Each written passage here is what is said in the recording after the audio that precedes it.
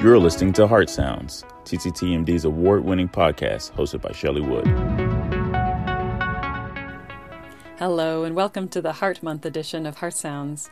This is the podcast where I recap some interesting tidbits in cardiology from the past month, and do that by tuning in on interviews the TCTMD reporters did while pulling together the news.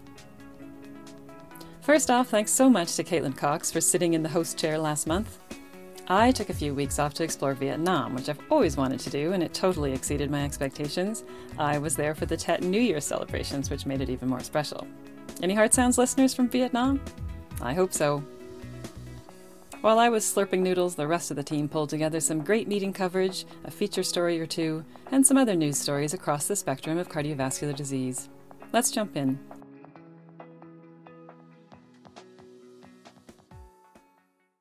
If you are a regular reader of TCTMD, you're already aware that the uproar over paclitaxel-based balloons and stents in PAD shows no sign of abating.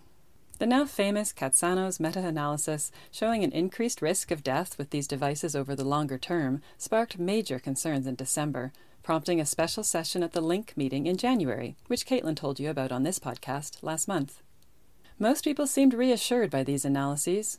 One of them, presented at LINC by Peter Schneider of the Hawaii Permanente Group in Honolulu, was actually published in full a few days later. These were 5-year outcomes from Medtronic's IMPACT Admiral data and showed no death difference at 5 years for paclitaxel DCBs versus PTA in femoropopliteal disease. But not a week has gone by without some new development in this story. Earlier this month, 2 of the most active companies in this space announced, quote, inadvertent errors in their publicly reported data. The first was Medtronic, which acknowledged February 15th that mortality data had been inadvertently omitted from the published 2-year IMPACT Global Report in 2018. This news will have an impact on the Schneider meta-analysis, and TCTMD has confirmed that a correction notice is in the works. The second company to admit a data snafu was Cook Medical. A correction notice was printed in circulation a few days after the Medtronic announcement, quietly acknowledging that a 2016 report on 5-year follow-up from the Zilver PTX paclitaxel stent trial had accidentally reversed the mortality data for the study arms. Once corrected, all-cause mortality was significantly higher, not lower, with the paclitaxel stent than with plain old balloon angioplasty in PAD. A published figure was also incorrect. TCTMD's Laura McEwen has been on this story from the start and covered those 2 data bombs this month. Before that, however, she spoke with Jay Geary at the University of Pennsylvania. Looking back, it's as if Geary had a sixth sense about what was to follow. Have a listen. I meant to mention one other thing about what could be going wrong here, and it's been alluded to by some folks, but it shouldn't be discounted. And that's that there could be errors in reporting in the actual studies that were published, so in other words, people could be reported as being alive that aren't alive in certain arms, right, and dead that aren't dead, the very hard errors, or they could be misassigned. There's all these things, and if you're going back over things with a fine-tooth comb, looking over it again, like what is about to be done through the original patient data, when you analyze this, that could be accounted for properly. That's something that you hope wouldn't happen, but it's there's a lot of, I know you're probably on Twitter, and there's all kinds of folks on Twitter who every time a study comes out, the first thing they do is actually look for errors. And it's surprising how many times, even after going through peer review, these folks are able to find, clear errors in tables and clear errors in figures.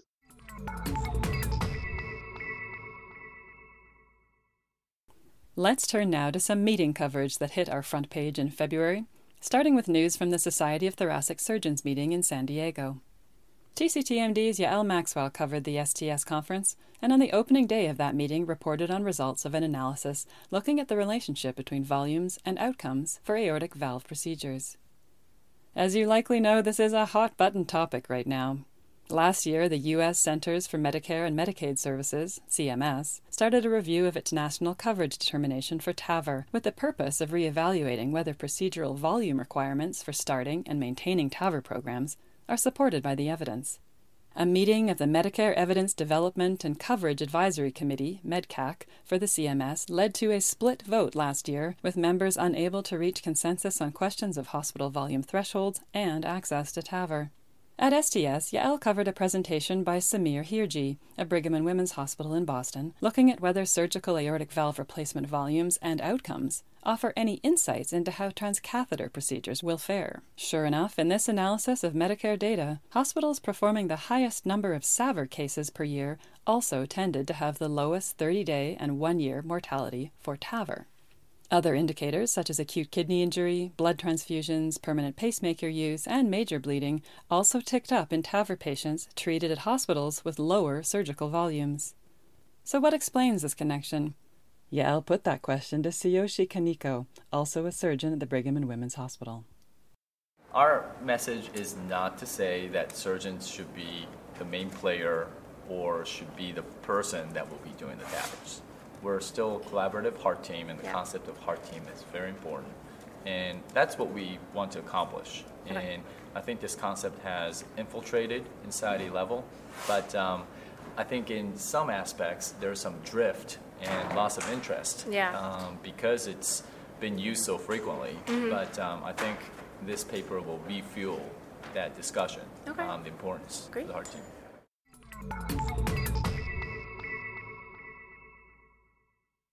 Early in February, TCTMD's Todd Neal headed to the International Stroke Conference in Honolulu, and as great as that sounds, Todd didn't get a heck of a lot of time enjoying the tropical breeze. Instead, he covered a range of drug and device stories in the setting of stroke, which you can find under the conference tab on the website. Todd also got a feature story out of ISC. This one wasn't looking specifically at stroke treatments and outcomes, but was instead a topic we've seen other meetings grapple with, namely, the need to increase the representation of women and minorities in the meeting's spotlight. As Todd reports, several studies at ISC, all conducted with some contribution from current members of the ISC Program Committee, looked at the representation of women in terms of abstracts submitted, invited speaking roles, and meeting leadership. It's a bit of a mixed picture. Between 2014 and 2018, women were first authors for only about 1/3 of submitted and accepted abstracts and accounted for only 28% of those asked to speak at invited symposia, pre-conference sessions, debates, and case theater presentations. On an even more depressing note, those numbers haven't budged over the 5 years studied. Elsewhere, however, there are some more encouraging signs. The proportion of women on the ISC Program Committee has risen over time, increasing from just 14.3% in 2014 to 48.2% in 2018. That said, big disparities remain between the number of women and men invited as speakers, moderators, and award recipients. Todd spoke about some of this with Louise McCulloch from the University of Texas Health Science Center at Houston. She's the current vice chair of the ISC Program Committee and had this to say. The good news is, though, is we are turning the corner, I think. I think the fact that we're even talking about this is something that we wouldn't have talked about 5 years ago, right? That people are, once you start paying attention to a problem, then it's easier to find solutions. When you don't pay attention, you can't find solutions. So I'm very optimistic, especially because so many people have really gotten behind this, men and women, senior mentors, junior mentors. We had several networking opportunities specifically for women in medicine and science throughout the program, and that's occurring everywhere, not just through the AHA. Every meeting is now doing this because they're realizing that diversity brings good ideas. You know, you want diverse representation on every committee. So we're kind of selling ourselves short if we don't include people because they have good ideas.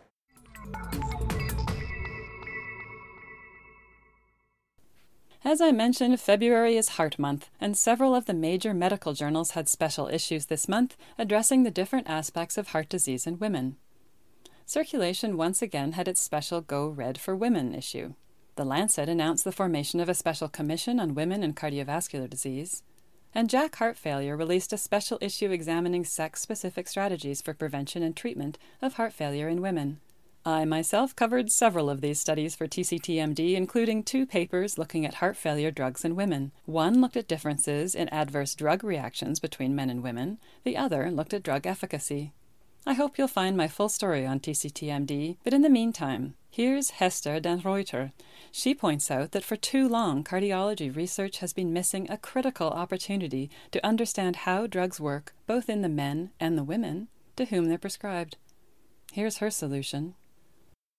I think we should just stop pooling data and calling people patients. There's no such thing like a patient. It's either a man or a woman, and they have different body compositions, different sex chromosomes, different hormones. We're similar, but also very different in many ways, and we know that also in the pathophysiology of heart failure, in the pathophysiology of atherosclerosis. So there's every reason to do this in a systematic way, especially in these fields of cardiology.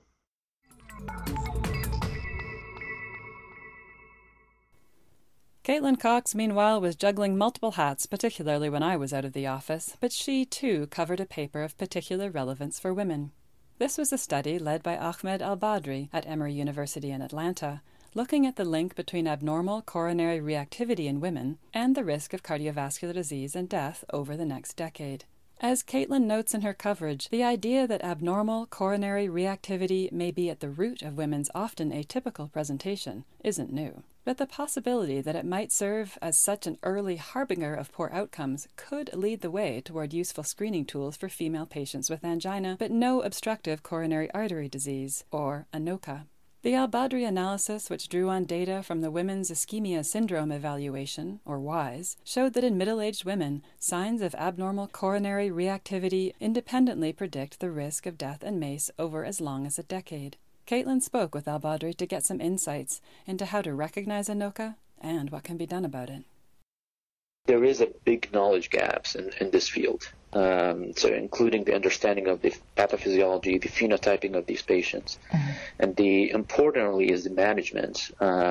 So I think the efforts to establish evidence-based diagnostic and therapeutic guidelines are really needed, and that way it will be much easier to send the patients to do just a non-invasive testing, or are these patients are relatively high risk that they need to do more invasive testing or advanced testing.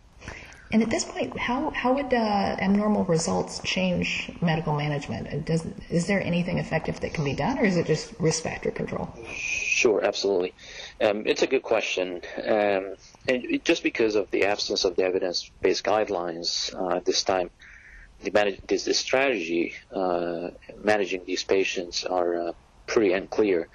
But from previous studies from WISE and other studies by others, in addition to treating the comorbidities like diabetes, hypertension, we actually have seen that if there is a problem with the endothelial function, then using aspirin, ACE inhibitors, statins, L-arginine supplements, we've shown that aerobic exercises is very helpful as well.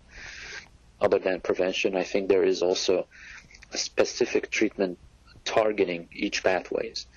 Another example, if there is the coronary flow reserve is abnormal, then using alpha-beta blockers or nitrates are helpful.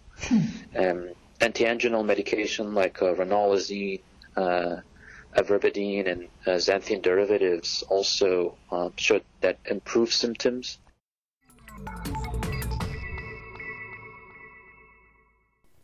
It's been 18 months since the CANTOS trial was greeted with much fanfare at the ESC meeting in Barcelona. At the time, this positive trial appeared to confirm the long-running inflammatory hypothesis, namely that targeting inflammation to treat residual cardiovascular risk using the monoclonal antibody canakinumab could reduce the rate of cardiovascular events among people with a previous MI and high CRP.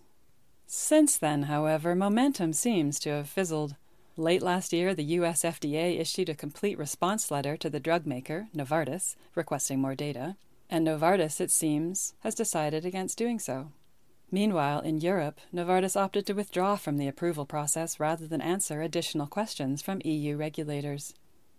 This month, TCTMD's Michael O'Riordan wrote a feature story addressing the elephant in the room. Was pursuing a cardiovascular indication for an expensive orphan drug simply not a good business decision? What then of the patients who could have seen some benefit from this drug? I hope you'll search out Mike's story entitled Hopes Fade for a CV Indication for Canakinumab, What's Next for the Inflammatory Hypothesis? In the meantime, here's 2 takes on this story. The first comes from Sanjay Kaul of Cedars-Sinai Medical Center, commenting on the quiet decision by Novartis not to move forward in this space. It is highly unusual if not unprecedented, for a company to withdraw a claim simply because they did not have the time to respond to all the questions, the objections that were raised by the regulator. So it seems to me that absent any cogent reasons for not pursuing the claim, marketing considerations might have driven the decision to withdraw, simply because $500 million worth of revenue was at risk. But Robert Harrington of Stanford University also weighed in with a different take. If Cantos had been wildly positive, he told Mike, with significant reductions in mortality and MI, then there would be a large push from the clinical community to demand the therapy be made available. On the flip side, had the drug been patently harmful, with zero benefits for the heart, none of this discussion would be happening. Instead, here we end up in the middle where it has a modest effect. That effect is counterbalanced perhaps by some harm. There's no effect on things like mortality. So I don't think they have a moral imperative here because the data are not quite so clean-cut.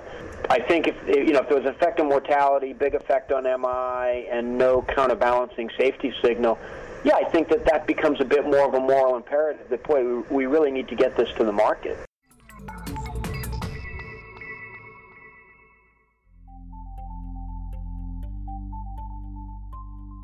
That is all for the February edition of Heart Sounds.